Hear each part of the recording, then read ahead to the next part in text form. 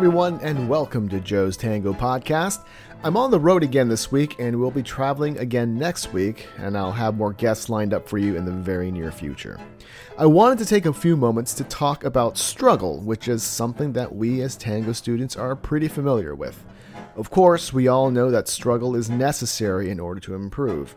On this podcast, we hear from well-known tango instructors and learn about how they overcame their struggles, and we no doubt have read or heard the inspirational personal stories of other highly accomplished people and how they struggled.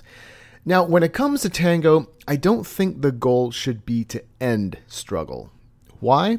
Well, let's think back to all the memorable stories we've heard about people whom we admire and how they were at their best during times of struggle.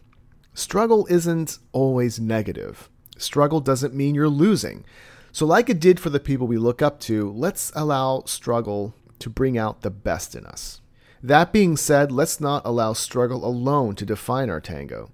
The end result of hard work, the improvements we make, all of that is just as important, and we also need to spend time celebrating those moments of victory. And struggle is a funny thing. We don't generally like it, but how many times have we heard from famous people like actors or musicians, for example, after they've made it big in Hollywood or wherever, and then they find themselves dealing with legal issues, egos, restrictions on their creativity, etc.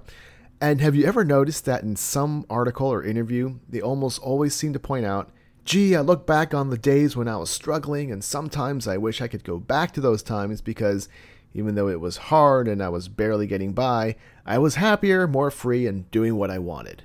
Well, I'm not saying we're all destined to become a bunch of jaded pricks, but it's a good idea to take more time to process our present struggles in tango, and even to appreciate them, because in the future, for whatever reason, we might just miss this particular time in our tango journeys. So let's not just try to get past our struggles. We need to find a way to dance with them. And that's an advantage that we tango lovers have. Okay, that's it for now. Thanks for listening, and I'll talk to you again soon.